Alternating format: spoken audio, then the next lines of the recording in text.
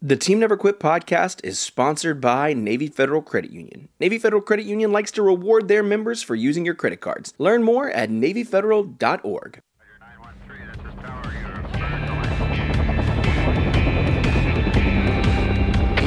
Team Never Quit. Team Never Quit Radio. All right, everybody, welcome back to the TNQ podcast. I'm your host, Marcus Luttrell. Every week, it's my job to fire you up, to ignite the legend inside of you, and to push you to your greatness. Join me every week as I take you into my briefing room with some of the most hard-charging people on the planet. They're going to show you how to embrace the suck of life, teach you the values of working your ass off, and charge through whatever life throws at you. This is the Team Never Quit podcast. So buckle up, Buttercup.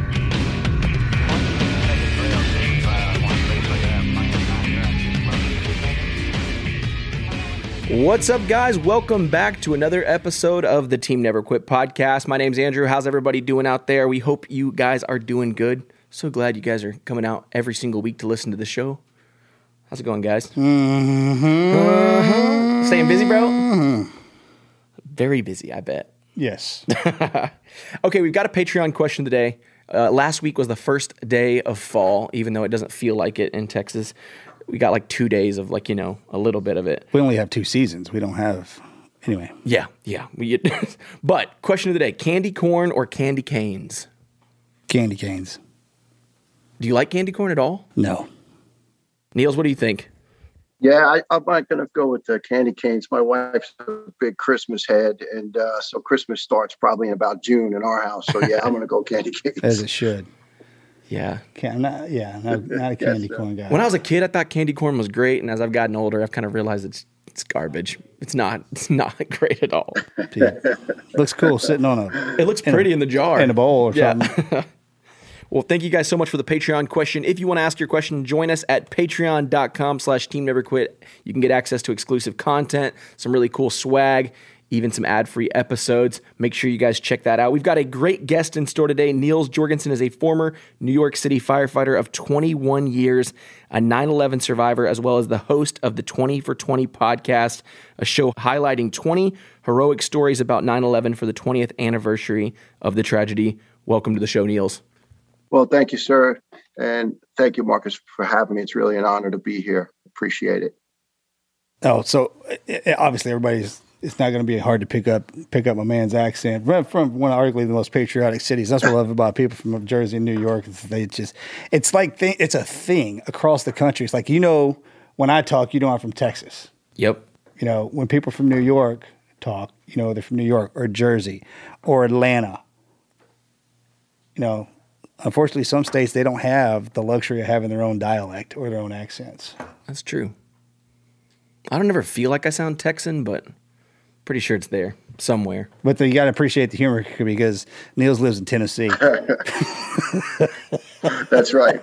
Well, I'm now a damn Yankee, and my wife's teasing me because I've been toning down my New Yorkness so I could fit in a little here out in the hills. But it's funny, when I flash back 35 years ago to Army basic training, I was down in Alabama, and there was 5 of us from New York City and 195 guys from across the rest of the country. And they used to make the New York guys sit down, and they would give us like 25 cents a word. They'd like say coffee, say ball.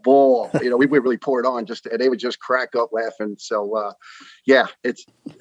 accents are very, very interesting. I grew up with an Irish mother who's off the boat. She still has her Irish brogue at 74 years old. So I'm a big fan of accents, but appreciate it, guys. Oh yeah, no, that's the best part about New York. They're proud of their accents. Because there's a difference between New York and New Jersey too. I mean, I don't know if people know that. Oh yeah, that's a big deal. Oh yeah, northern New Jersey, southern New Jersey, even differences. It's funny. 25, 50 miles changes the dialect a little bit. It's very interesting, actually. And now, I can only imagine when people in that town that you live in Tennessee, when you start talking, they just got to look up from what they're doing. Well, I'm still learning to say y'all and not you guys, but there's some good folks here, and that's part of the reason I moved here, for a quiet country life. When when you have, I guess, a bunch of significant emotional events, right? Not to sound weak, whatever, but after a while, you just get saturated. And sometimes being in a quiet place is best for the mind and the soul. So I found a beautiful little spot here. It reminds me of where my mom's from in Ireland. And I spent my childhood every summer when I was a little boy at my grandma's farm in Ireland. And I feel like I've come back full circle now at 53. And I'm living out that farm dream that I always had. So I'm blessed by God to get that chance, and really enjoying every minute of it. I miss the good of New York and the great people of New York that I love up there. But it's not the city I was born in, unfortunately. Politics aside, it's just being mismanaged. And it's sad. It's sad. I was actually... I was attacked. I work as a stagehand now in the TV and filming union since I retired from the fire department. And I was coming off the subway about 2 years ago, just before all this stuff kicked off with the virus. And I proudly wear an American flag hat that I'm wearing right now, being a veteran and just loving this country as a first generation American. And 4 young men attacked me, somewhat race-based, and they just didn't like my hat, and they were cussing me out and letting me know. And, one guy was just jumping up and down in front of me, throwing punches toward my nose, but not landing them. And another guy was filming it. And this went on for a few minutes, and it just kept getting more and more agitated. And, being a former cop, I spent my first 2 years as a New York City police officer. And then 21 and a half in fire. But I figured a cop car come by in a minute, and they must have been out in a call. So things just kept getting more heated. So I finally got up in this young man's face and I started screaming at him. And I said, all right, let's go. You're right. I'm this and blap, blap. And whatever he kept saying I was, I said, you're right. And I just work 18 hours and I need to go home and sleep for 2 so I can go back for 18 more. But whatever it is I did to mess up your life and piss you off, let's get it done. And his friend realized I must have been crazy or a cop or something. And he grabbed him and said, oh, we just filmed people to get them to get them to beg us for mercy and make us look good so we can have bones and street cred. And I just shook my head, walked away. And I was like, I prayed for these young guys because this is, man, they're 19 and they're lost and they're going nowhere. And I got in the car and it was, I guess at that point, 2 a.m, whatever. And my wife could hear my voice, the stress and the panic. And she goes, you okay? I said, yeah, I was almost not. And I said, we were just down in Nashville and, Central Tennessee doing the tourist thing. I said, you like it there? And she said, oh, I love it. I said, good, get used to it. We're going. And came down here, bought some land. I'm trying to build a house. And I hate retreating. I hate ever running away. But I realized that it was time late in life now to regroup and come somewhere a little quieter and come where there's folks, not to say there's not great people in New York and New Jersey, but more folks that I can relate to down here. There's less of that division and anger and politics. It's God family country down here, which used to inhabit most of the United States. I know it still exists in Texas and Tennessee and a lot of states in the Midwest and Upper West, but it just seems like some of the states where the big cities are, there's just this I don't know, like this Twilight Zone kind of world where what used to be important and what used to really matter is now just out the window and everything's upside down.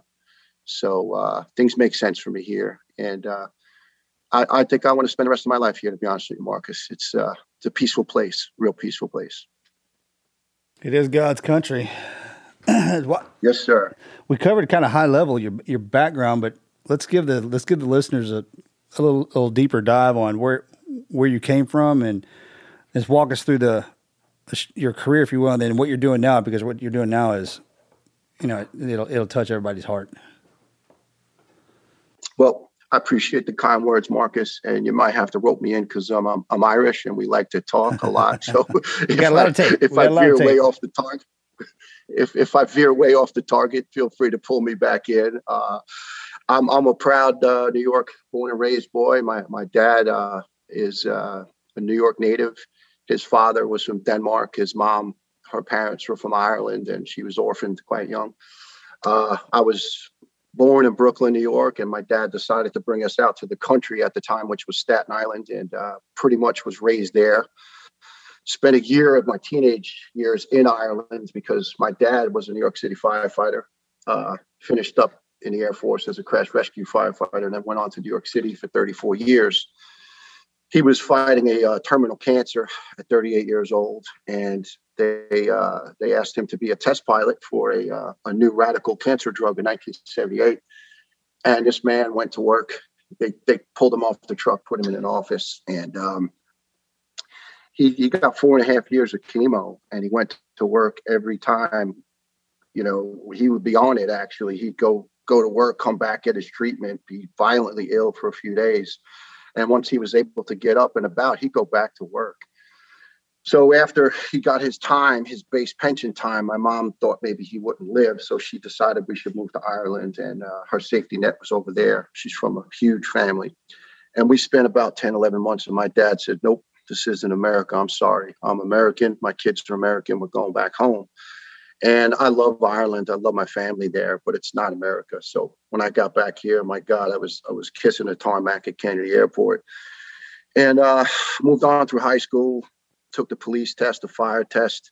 I knew I wanted to be like my daddy. I was in that firehouse at 5 years old, and I'm looking around with these giants with mustaches, and they're all laughing and joking, and they're loving life. And I'm saying, man, I want to be like that. I want to go to work and be happy. And that was my pursuit, and failed out of college, joined the Army Reserves, then switched over to Army National Guard, did 8 years, no combat, initially military police, then cross-trained as combat medic, assigned to an Armored Cav unit, got on New York City Police after 2 years of hard labor at construction, non-union, working like a maniac for $6, $7, $8 an hour.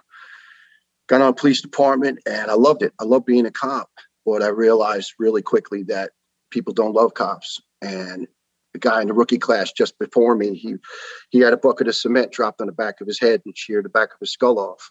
And the cruel irony is he's still alive 34 years later in a rehab institute, getting cleaned and fed and washed. And the press seems to forget him. They don't talk about guys like that. Did almost 2 years NYPD, loved it. I was in the middle of the crack wars in the hood, but I liked walking the old ladies to the market and shooting hoops with the young kids, because I would try to make a difference in their lives and let them know that someone really gave a crap about them and that I was willing to die for them, for their safety. But in my heart, I wanted to be a fireman, follow my dad. One of the happiest days of my life, swearing in as we call it, a Pro B firefighter. And I learned horribly within 11 months. My best friend from the academy, Kevin Kane, former U.S. Army Airborne Ranger, finished his tour in the Army and became a priest, and decided priesthood wasn't for him. He's an Irish Catholic guy, and he wanted to follow his daddy and be a fireman. And 11 months into our tour of duty, he was burned to death in a fire. And I went to his wake and his funeral with our other best friend, Jimmy Young. And Jimmy Young burned to death in 1994. And all of a sudden, I'm saying, man, things happen in threes. And I'm not embarrassed to say it. It shook me up a bit. It spooked me a bit. 1993, I was in a bad fire truck wreck. I was thrown, couldn't move my arms and my legs. I got rushed up to Trauma Center, Bellevue. And a heavy rescue just laid interference the whole way up over the Brooklyn Bridge, up the FDR Drive, just blowing cars out of the way, racing me there. And Father Michael Judge, our beautiful Catholic chaplain, he responded. He called my mom and my dad. And my father-in-law was also a FDNY firefighter. And my late, he's passed, and now my late beautiful Irish mother-in-law was just one of my dear friends. And my brother-in-law, and I said to Father Judge, it was a Sunday. I said, Father, I missed church. I didn't get there today. I was working morning of Sunday into the morning of Monday, 24-hour shift. I said, but I'll try to get to chapel here in the morning. And he smiled. He says, you know what, Nels? He says, you try to tell the good Lord what you're doing tomorrow, he's just going to laugh at you. So how about we get through tonight? So he put his hands on my head and we prayed, and I cried because I thought I was paralyzed.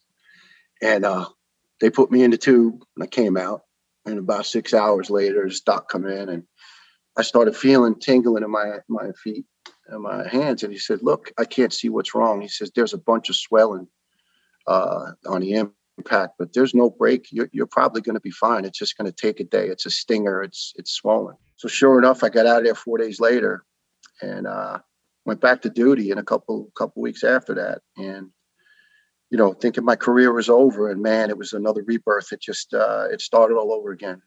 But 5 years later, I was in another incident. I was in a collapse, and I went in for another CAT scan. And the doc says, "Hey, the hell are you doing on a job, man? What are you doing walking around, working out, you know, whatever?" I said, "What do you mean, sir?" He says, "You've got a full fracture of cervical 7 in your column." He said, "But it's all filled in with arthritis." And you know, he goes, Did you get a real bad crushing injury?" I said, "Well, I was in a wreck, but they told me there was nothing." And I said, "Doc, you have faith?" And he goes, "Oh, yeah." I said, "Well, Father Michael Judge put his hands on me," and he went, "Okay, yeah, we're good. Go back to work." And so Father Judge was my bud. I went to the first bombing in 1993 after they tried to take it down the first time. I was with this beautiful soul of a man named Hank Miller. He was the senior man in the crew. And much like the military, they marry you up to a senior guy to keep you under their wing so you don't get hurt. You don't wander off. You don't do too much without knowing too much. And he looked around, and it was the aftermath. And he said, "Hey, kid, you know, they did it wrong." He said, "They blew it up here in the middle and it held up." He says, "But next time they're going to come back and they're going to do it in a corner." And he said, they'll drop it to Canal Street, which is a half mile up the street. And, you know, I left that day thinking, wow, you know, this is kind of deep what he's saying. And in 1994, they had a manual with a target on the World Trade Center that said, "Not a matter of if, matter of when, be ready." And it was for our high-rise training operations. Well, one of the cruel ironies on the morning of 2001, September 11th, Hank Miller was a senior man again. And the young man under his charge that morning was this beautiful young guy, Dennis Oberg Jr. And his father, Dennis Oberg Sr., is one of the men who, aside from my dad, who did a damn good job, one of the men who taught me to be a man and a fireman. And Dennis Sr.'s beautiful young son was killed with Henry Miller. Henry Miller prophesied he knew they were coming back. He just knew it. And 50 yards from them was my childhood best friend, John Sharp. And John and I were buds, man. John was a tough guy with a soft edge. And he was on shift. I was off shift that morning. I was working my moonlight, driving an oil truck. And I got home 4 days after everything was going on. And my wife said, "Well, we got some good news. I'm having a baby," which was our third. And I said, "Oh my God, that's a gift from God." I said, "But John's wife's having his third baby too, but he's dead. He'll never see him." And the kids were born 3 days apart, May of 2002.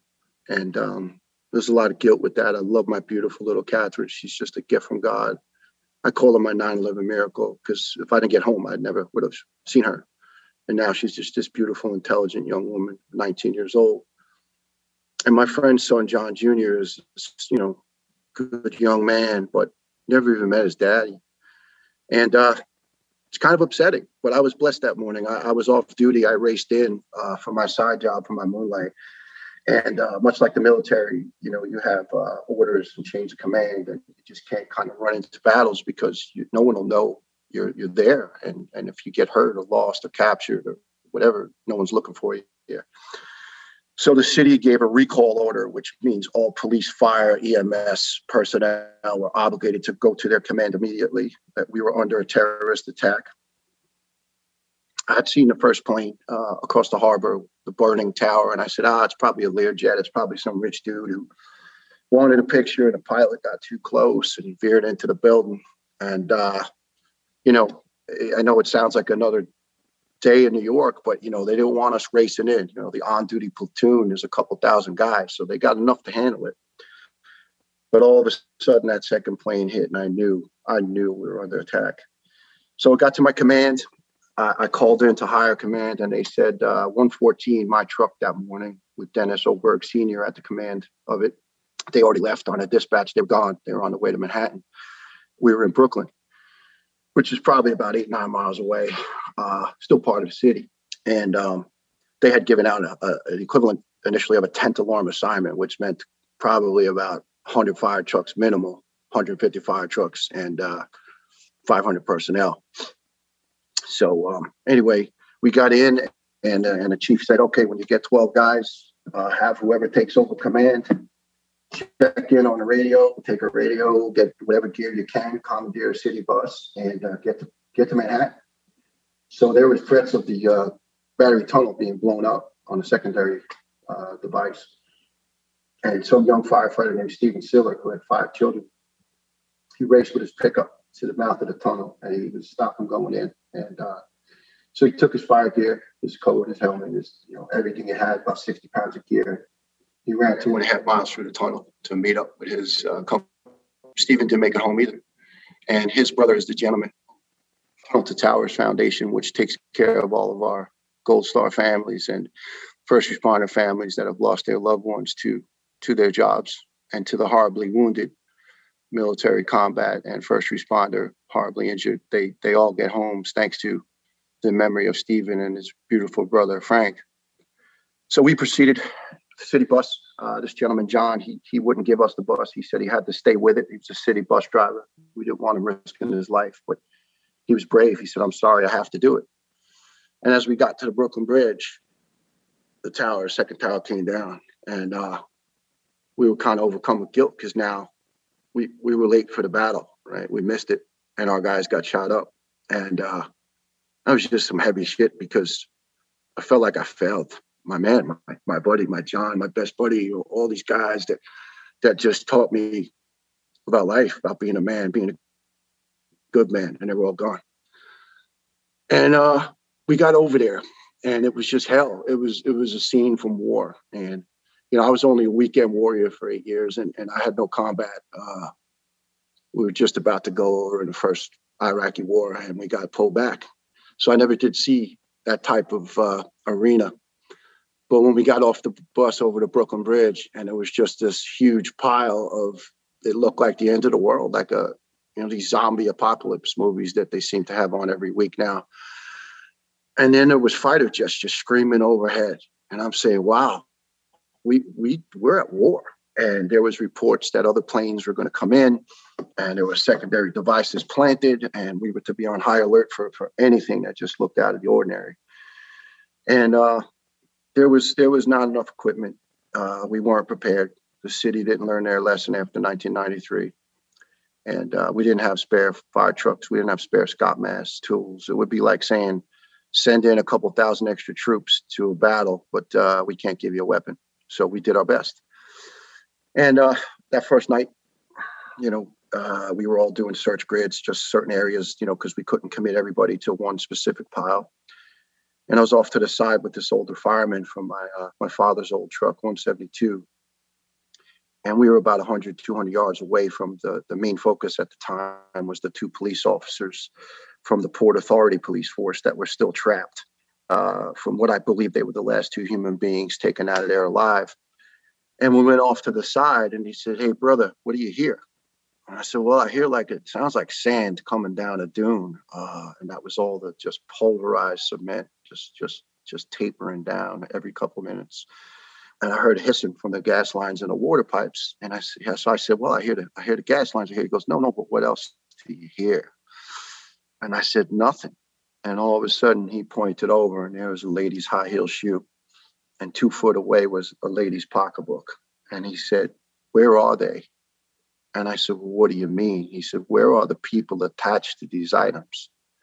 And I didn't have an answer. And he said, "Brother, they're all pulverized. Look what it did to the building. You think we're going to find anybody?"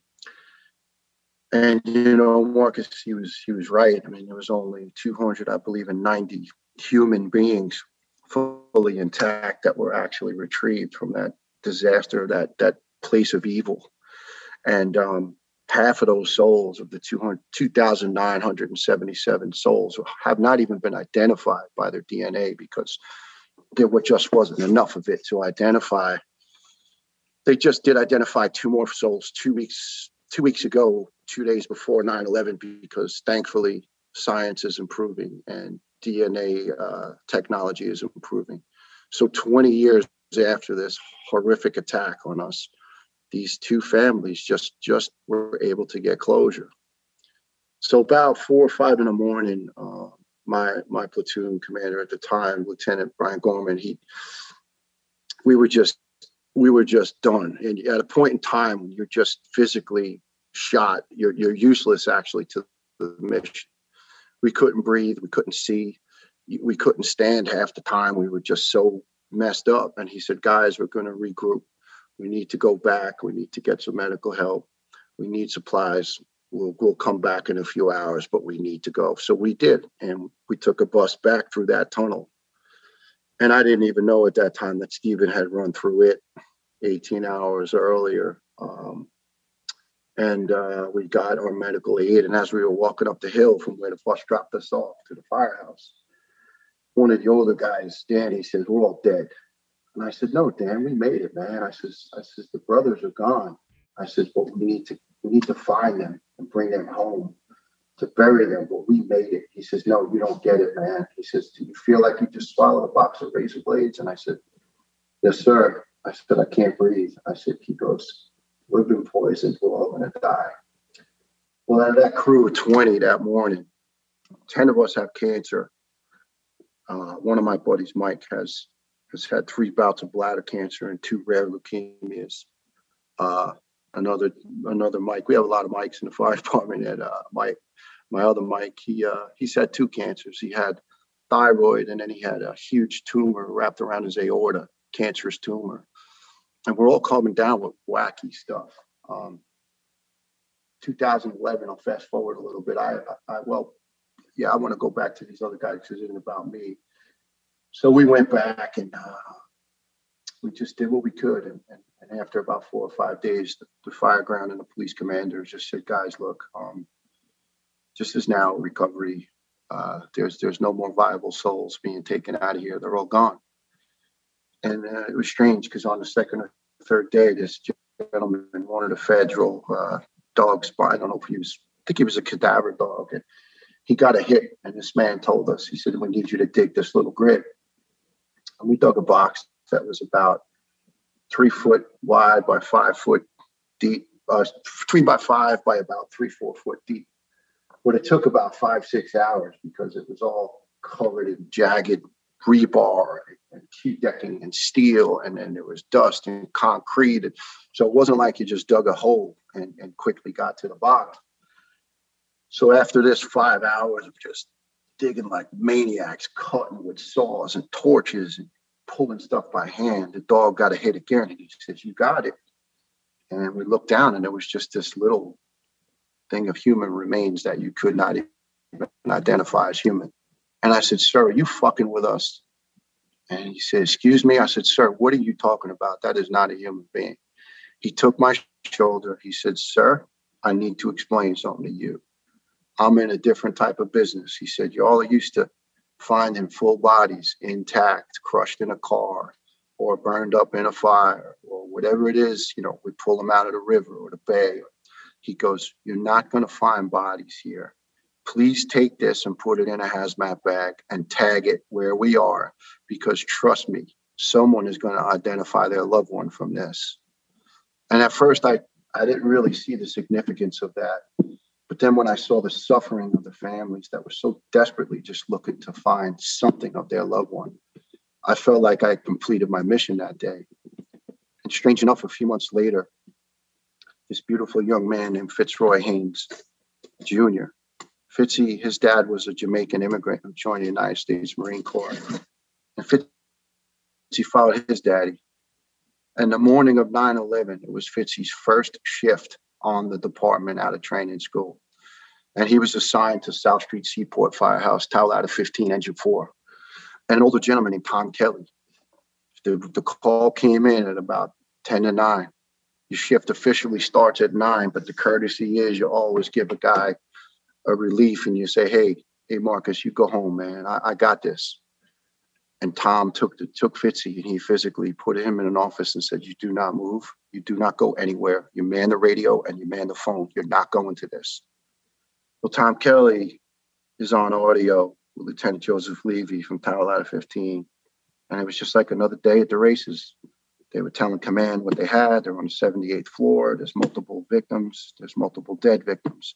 We need 5 truck companies for search to break down doors into areas where people are trapped, and we need 5 engine companies to operate hose lines. We think we can get a handle on this. We just need the manpower. And Chief Palmer from Battalion 7, I believe it was, he gave him the order. Okay, 10-4, I hear your order. I'm going to convey it, because we had bad radios at the time, because that wasn't a priority for the city. You know, firemen's radios didn't really matter so much, so they hardly worked. And he got the order off that they needed the help. 5 minutes later, there was radio silence because the building collapsed and they were in it. And Fitzroy sat and listened to that radio, and he realized, oh my God, this man just threw me off the truck and he's dead, and I'm sitting here. What do I do? Well, 3-4 months later, Fitzy was on a search crew, and he found a little sneaker. And he thought someone was messing with us because there was no children reported in the tower that morning. But there was a 3-year-old child on the plane with her mom. And she's actually related to a friend of mine. They were from Ireland. And my buddy grew up just near my mom. And he was waiting for them to come back from California to stay at their house. And the strange irony with that is Fitzy saw the shoe, and he said to the lieutenant, hey, boss, I think there's something in the shoe. But why would there be a child's shoe? They must be messing with us. And the boss said, Fitz, hold on. Dog came over, human remains, they bagged it. It turned out it was that little child's shoe. And Fitzy, he died of a heart attack in 2011 because of the poisons we breathed in. And his young heart gave out at 40 years old. So there's just so many connections and interconnections of just these really beautiful, great guys that just gave everything. And then the cancers, they started really picking up in 04, 05. 2006, the first official death was finally recognized, Detective James Adroga. He was dying of advanced lung disease. There was no hope. And James spent basically 6 straight months at the landfill, at the old garbage dump, where they sent the remains of the debris, which basically intermixed with that was human beings. And James was there to try to painfully find all the human remains and identify them. Well, from his tour of duty there, he basically got this very rare and advanced lung disease, and it was killing him. So his doctor told him to grind up his pain pills and snort them or drink them or eat them for immediate pain relief. So he did just that. He followed that order. He died a week later, and the New York City Medical Examiner, under the orders of the mayor at the time, said, we found talcum, which is the pill liners. And when you grind those up, they get stuck in the lung lining. So he said, this man did not die a hero. He died of an opiate overdose. No benefits for his family. So Jimmy's father, Joseph Zadroga, who was a retired police chief, went wild when he heard this mayor disgustingly say his son was not a hero. And he married up with a gentleman named John Feel from the Feel Good Foundation. And John is an old soldier, and he was a construction and demolition expert who was brought in to help dismantle what was left of the debris. And a week into the operation, he had 8,000 pounds of steel crush his foot and rip half of it off, and ended up for 6 months in a hospital with sepsis. And when he got out, nobody wanted to pay the bill, because that's what started happening. The games began. So all the politicians that lined up on the West Side Highway for a mile south and a mile north, and with all the folks, and 9/12 was actually a beautiful day in America because we were unified and people flew the flag. And they didn't look at faces and facades. They looked in at souls, right? They weren't doing all this bullshit that we're hung up on now, judging each other and staring at. They looked into each other's souls and said, I'm American, you're American, and we need to support each other. Well, these politicians, they were so fast to get that selfie and the never forget hashtag, and they wanted to be seen with a rescuer because it looked good at the time. And they do the same thing to the military. Well, all of a sudden, 2, 3, 4 years later, when guys start dropping like flies, they're nowhere to be found. So John Feel ends up with $600,000 in medical bills. And he marries up with Chief Zadroga, who wanted to salvage the name of his hero son. And they went on a mission to Washington. And they formed John Feel's Army. And these 2 other beautiful souls, firefighter Ray Pfeiffer and City Police Detective Luis Alvarez. Well, they were both terminally ill with cancer in wheelchairs on oxygen, but they would go down there repeatedly to shame these politicians who would hide. I was there with them a few times, who would run and hide in closets and cloakrooms like cowards because they didn't sign on to the legislation we were trying to get passed to just pay our medical bills. That's all we were asking. And John Field would chase them down. And it was actually comical to see these alleged supposed leaders cowering in a closet, hiding from this man on a mission. And, you know, it's funny, my Irish grandma, Nora, God rest her, she used to always say, those politicians, they're all like dirty diapers. They're full of shit and they stink. Well, you know, Marcus, I learned it firsthand. Grandma Nora was so right. They were such phony cowards. We had one congressman who was a former police officer out west, California, who prided himself on saying he was a cop from a busy ghetto area, and he was there to help save the people. This guy wouldn't even sign on to the legislation because he said it didn't confront his district. But we reminded him that 10 of his officers from LA County were also dying of 9/11 related illnesses because they came by plane, by bus, by RV and van to help us. So one of the cops who was dying got up out of his wheelchair and said, "Sir, cut the politics and the bullshit and do the right thing and sign on to this thing now. We're dead men walking and we don't want to strap our families with millions of dollars in bills." So by the grace of God, John Field and the actor Jon Stewart got on later on in time, and he really shamed them in a congressional hearing. We now have coverage. Our bills are paid. It makes me so blessed and thankful because I'm one of those guys. In 2011, I came down with an incurable leukemia. It's technically incurable on the books. And the fire department picked up something was wrong. I was telling them for 2 years, I'm not right. And in 2010, they gave me a medical, but I was temporarily sent, as they call it, to bad lieutenant camp because I had a moment with an upper level supervisor who in the end apologized and said he was wrong. His ego got in the way, but he's the boss. So I got sent to bad lieutenant camp, which means you go all over the city for 6 months. And I know you know the fellas up in Harlem, 43 and 53, where Mike Riley was well loved. Yes, sir. And I passed through everywhere because I was in trouble. But it was okay because I got to see guys I hadn't seen in years. It was great. It was like a reunion tour, except for one thing. I had a medical during that time. And being the not so efficient bureaucracy that they sometimes can be, FDNY Medical sent my results, but they never got to me. And I had cancer. So a year later, they picked up on it again, and now it was worse. So they pulled me off the truck and said, "You can bleed to death immediately. You have no platelets." I said, "Okay, then I want treatment. Take me in today." It was a Friday. But the dirty, rotten secret is a lot of the doctors, they like to go out to the Hamptons to the beach on Fridays in the summer, get ahead of traffic. "Yeah, don't worry about it. Come in Monday." So I came in Monday, and my spleen was about the size of a Rollins football. And I could barely I was a mess. And I look at this one doctor who had the duty, and he says, "Yeah, what are you doing here?" Just like that, because a lot of times in the summer, guys, they want a couple extra days to be with their family. He goes, "Yeah, listen, I'm not feeling it today or whatever. I got diarrhea or I got whatever." So I said, "Well, sir," I said, "I'm here because you sent me here." I said, "This is my blood work. They pulled me from the truck.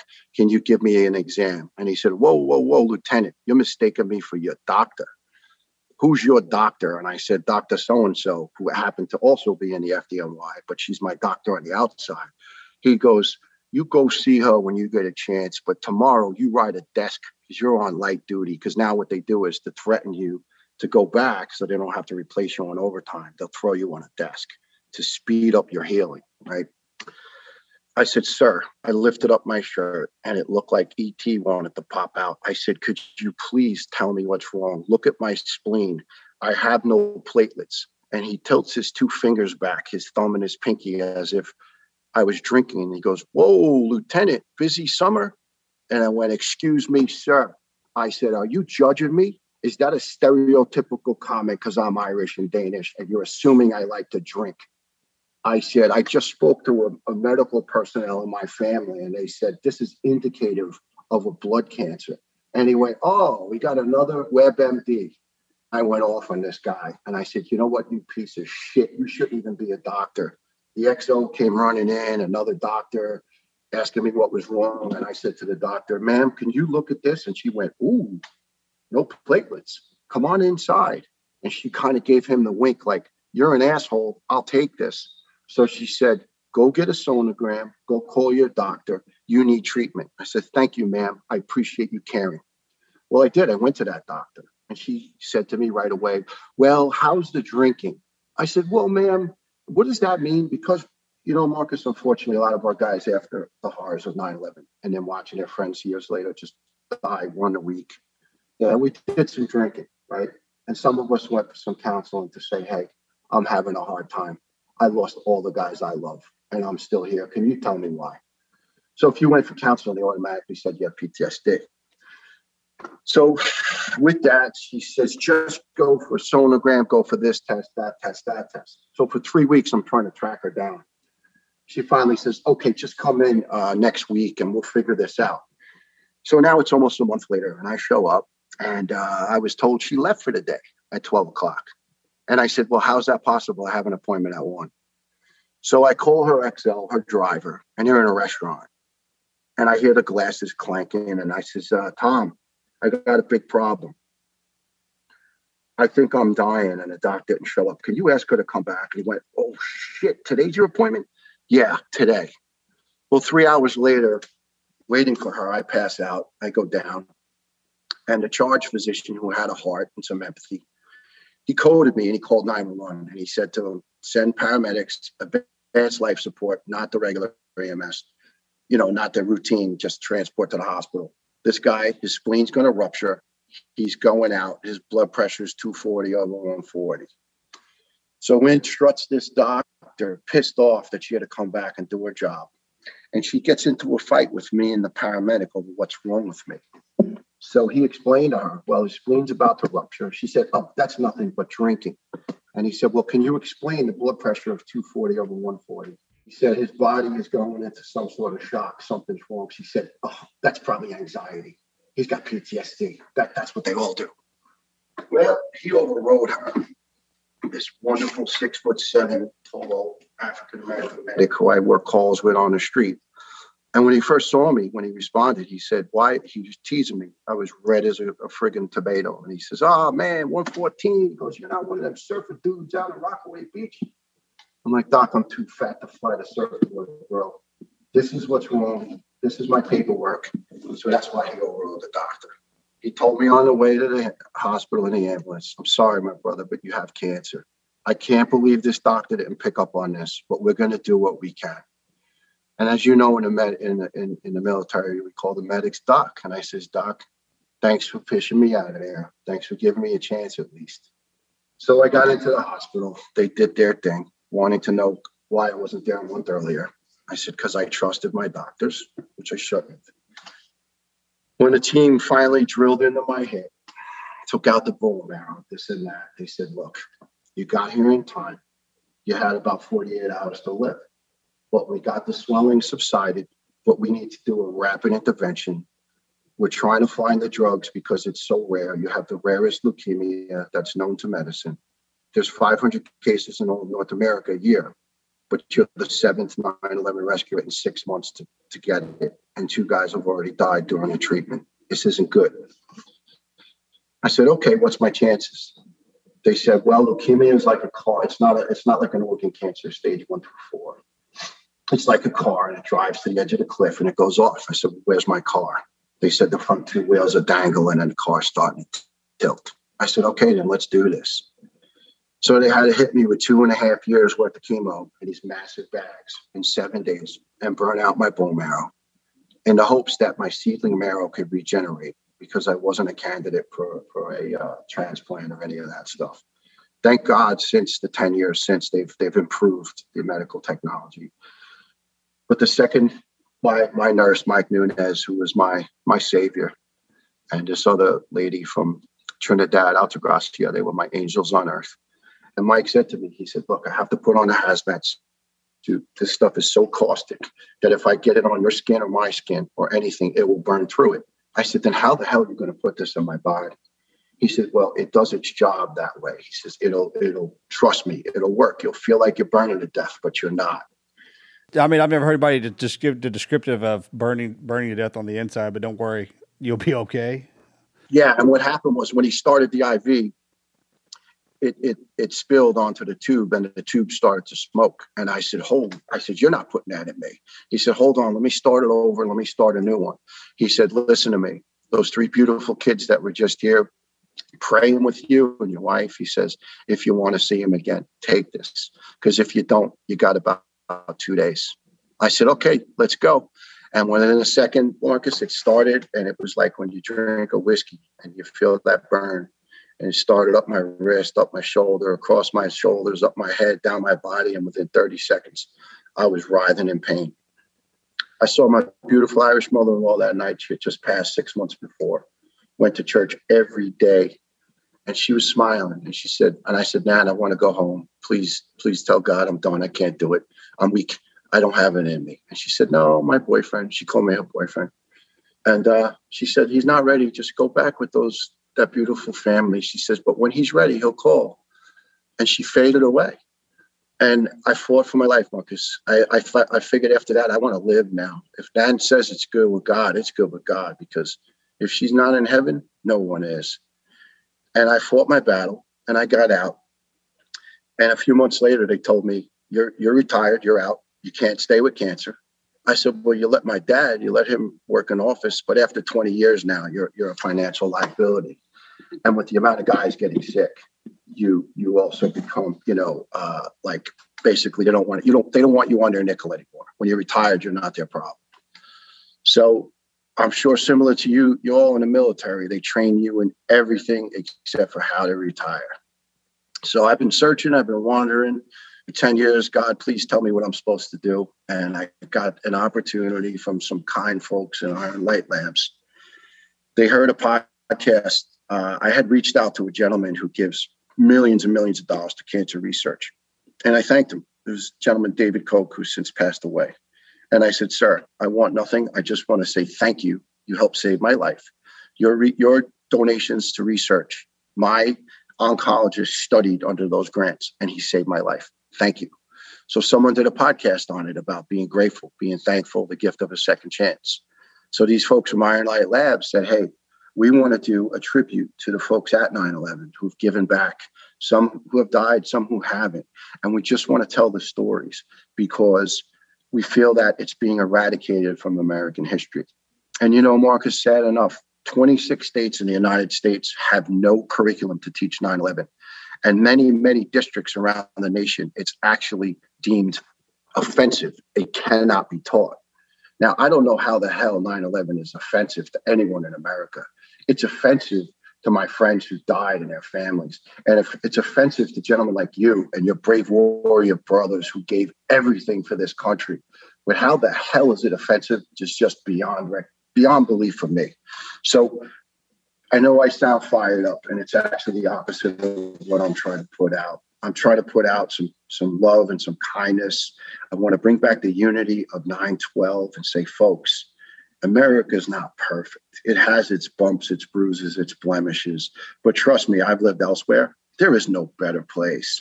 And in honesty, sometimes our history, maybe it's not perfect. Maybe there's some bad elements of it, but it's our history and it needs to be taught.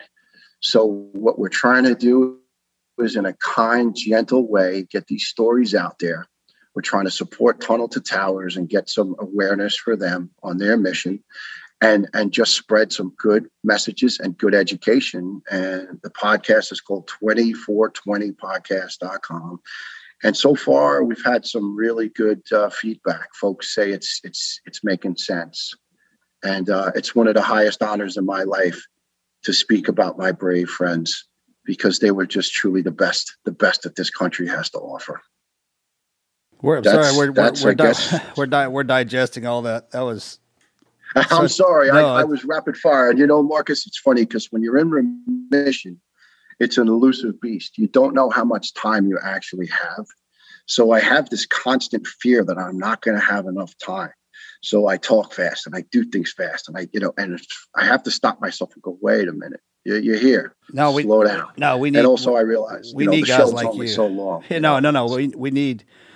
We need heroes like you to keep that our history alive and share the stories of those that fought so bravely inside our borders. we talk about our veterans and our first responders. Most people can't appreciate, you guys deploy out your front door every day. I say that as much as I can. So, I mean, Yeah. You're our warriors out there, just right outside. Well, they're my heroes. I'm not a hero. My friends were heroes. I'm just a guy who did his job, and I've been blessed with a pension, and I've been blessed with remission and a family. But Marcus, my heroes, the guys protecting me right now in Central Tennessee. They make $17 an hour, my sheriffs in my county. And they ride by themselves in a car. And I'm sure it's very similar where you are in Texas. Guys are on solo patrol, and then they pull up on 4, 5, 6 bad dudes, right? And more than anyone in this world what it's like to be outnumbered. And God bless you for your sacrifice and your bravery. And these poor guys are out there, and they didn't pay you guys nothing, right? This beautiful Marine who just passed away 2 weeks ago, saying she had her dream job holding an Afghani baby. She was an E1. What is she making? 22 grand, but she's working 90 hours a week. So she's good for $6 an hour. And she couldn't wait to go down to the recruiter and sign up, right? And it's the same thing with all these heroes that are turning out on a daily basis, strapping on bulletproof vests and fire helmets and military helmets and flak jackets, and they're making nothing. And they're still breaking down the doors to the recruiters to take those jobs. And the kicker is they're just not getting the respect that they used to. And it's so sad. I just saw a video last night of these 2 officers in Florida, and a guy runs up and smashes him in the head with a brick and tries to tear the other officer's eye out. And he bites it through his arm, literally through into the flesh. And he's charged with assault. So this one cop's probably going to lose his eye in his career. And this other guy's going to have brain damage. And this gentleman's going to get out of jail in, 2 weeks. There's something wrong. And it has to change. If it doesn't, we're on a collision course with the empire just ending. Yeah. I mean, we have to stop rewarding the bad guys. And again, I'm not going to pull politics because it sets people off. But after a while, it's like if we reward our children for bad behavior, what are they going to learn? Oh, I guess it's good to be bad. But if we teach our children right, like our parents taught us, and teach them that there's ramifications and there's outfall, and if you don't take responsibility and accountability, you will pay the price with a shitty life. And it's funny, like what really upsets me is what is now deemed a man in America, right? So you got guys running around. No one wants to be a father anymore. Just be a baby daddy. Just have a baby and just take off and maybe catch up with him when he's 22 and successful. And how about being a father and a husband and a decent contributor to society instead of acting like a child? And yet those are the people we're glorifying in society. And it's troubling for an old guy like me. And I'm really hoping that our project can say, maybe it'll strike a nerve in a few people. It's like when my son and I saw you in 2017 on a Patriots tour, this beautiful young man, 21, well-raised. But when he heard you speak, it struck a spark and it motivated him so hard to study harder and be, he wants to be a pilot. And because when he heard your determination and that's what we're not hearing anymore. We're not hearing the stories of the good guys. We're worshiping the knuckleheads. And that's just baffling to me. I don't understand that. And that has to start changing as well. It does. Hey, before we wrap up, Niels, and thank you for digging into those pieces of your life. What you've got so many. Give our listeners Niels' never quit advice. Give me a piece of advice. What that was our listeners can take away. Marcus, some people get a little scared away when you preach faith and you preach old school values. And I draw it back to, I watched my father battle cancer and he never complained and he did it stoically. And I watched my beautiful Irish mother do her best to raise us on a fireman's salary. I say to my kids, look up from your phone, look at people's eyes, and look up to your creator above and be grateful and be thankful. And just what I understood is at the very, very worst, when I would turn it over to God and say, please, God, walk me through this, regardless if I end up with you in heaven or staying here on earth, please walk me through this. And I think what happens is our stubborn pride of we always think we know better as human beings gets in the way. We don't. We're not in control, and that's what I think we just need to do is come back to faith, come back to family, but most of all, be grateful for every day. I thank God for every day I had before cancer. I thought my life was so good. But now I'm like a little kid on Christmas morning. I'm alive for another day, another sunrise, another sunset. So my whole thing is be grateful, be faithful, and just be a good person. And it will all work out for you. Trust me. I've seen it happen for a lot of people. And that's if I had my way and my say in the world, that's what I'd be preaching. That's great. But I really appreciate you guys taking the time. And I'm sorry I hogged the conversation. I just that's why we have you on here, buddy. We want to hear about you and what you've seen and done, and bless you for doing what you're doing now with your podcast and celebrating those lives. And thank you again for coming and spending time with us today. Well, sir, bless you. Thank you for what you've done for our great country, and thank all of your fellow warriors, because you know what? We would not have our freedom. Guys like you, they're willing to give up every one of their tomorrows so we all have our today. That's so beautiful. All it takes is people just saying, hey, man, thank you. Stop a cop, stop a medic, stop a soldier, a Marine, Navy, a Navy SEAL, or, a sailor or an airman, and just say, hey, thank you. Yeah. And they'll know exactly what you mean. Yep. Marcus, Andrew, thank you, sirs. And I'd like to send you guys T-shirts. I'll get your information, and be my honor for you to have them. And thanks for what you're doing, and God bless you, and God bless America. God bless you, brother. Take care. Thank you. All right, sirs. Thanks. Thank you guys for listening to another episode of the Team Never Quit podcast. If today's story inspired you, please share it with a friend. 20for20podcast.com is where you can listen to Neil's podcast. It is incredibly produced. The stories that he's sharing are just incredible. It's fascinating. And the fact that he's keeping the memories alive and not letting them fade away and letting people just feel that same feeling that they felt September 12th, that is what it's all about. So make sure you guys support his podcast. If you like our show, make sure you follow us. Make sure to share the episodes with a friend. Make sure you subscribe. All those things that podcasters ask you to do. If you'd like, follow us on social media, teamneverquit.com/social. Marcus, Morgan, and myself, we're all out there doing our thing. Make sure you subscribe anywhere you get your shows. Get out your podcast gear. Show people that you will never quit. We will see you guys next week.